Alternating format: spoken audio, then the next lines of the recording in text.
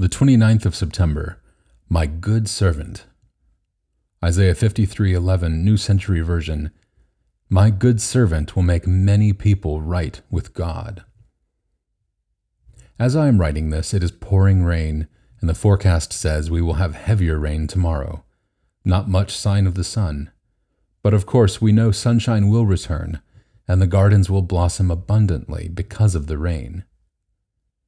Isaiah chapter 53 is in many ways like a dull rainy day, but because of all that it tells us, the sunshine of God's salvation comes shining through in the most amazing colors.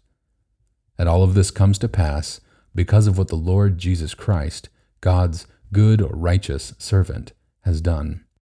This chapter of the Bible shows us in vivid and sad detail all that our Lord Jesus suffered and endured as he went to his death on the cross.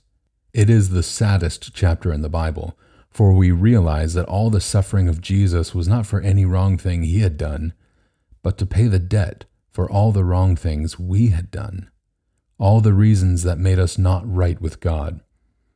But we read, "My good servant, Jesus, will make many people right with God." That is what Jesus has done. It is for that reason that we can sing, "Bearing shame and scoffing rude, in my place condemned he stood, sealed my pardon with his blood. Hallelujah, what a Savior." P. Bliss. And a prayer. Thank God for his good servant, Jesus.